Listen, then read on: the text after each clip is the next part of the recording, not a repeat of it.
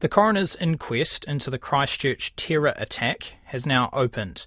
The court was filled with families of many of the 51 worshippers who were murdered in the shootings at Masjid Al Noor and the Linwood Islamic Centre on March the 15th, 2019.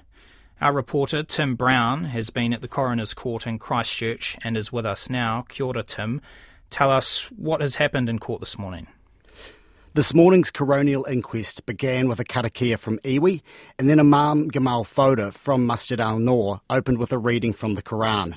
Deputy Chief Coroner Bridget Winley paid tribute to the 51 victims of the terror attack, saying they were at the heart of the inquest. She says they were united in faith and united through the circumstances of their deaths, though none of their lives are defined by what happened on March the 15th, 2019. The court then watched a tribute video to the victims of the attacks. As verses of the Quran were played as a backdrop, tributes to the victims were displayed.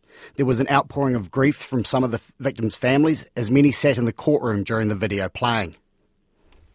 What can we expect over the next 6 weeks during this inquest? The inquest will hear from witnesses, including those from emergency services who witnessed what occurred on March 15th, 2019. The first phase inquest will focus on 10 key issues, including the initial emergency response, whether anyone could have been saved with faster medical treatment,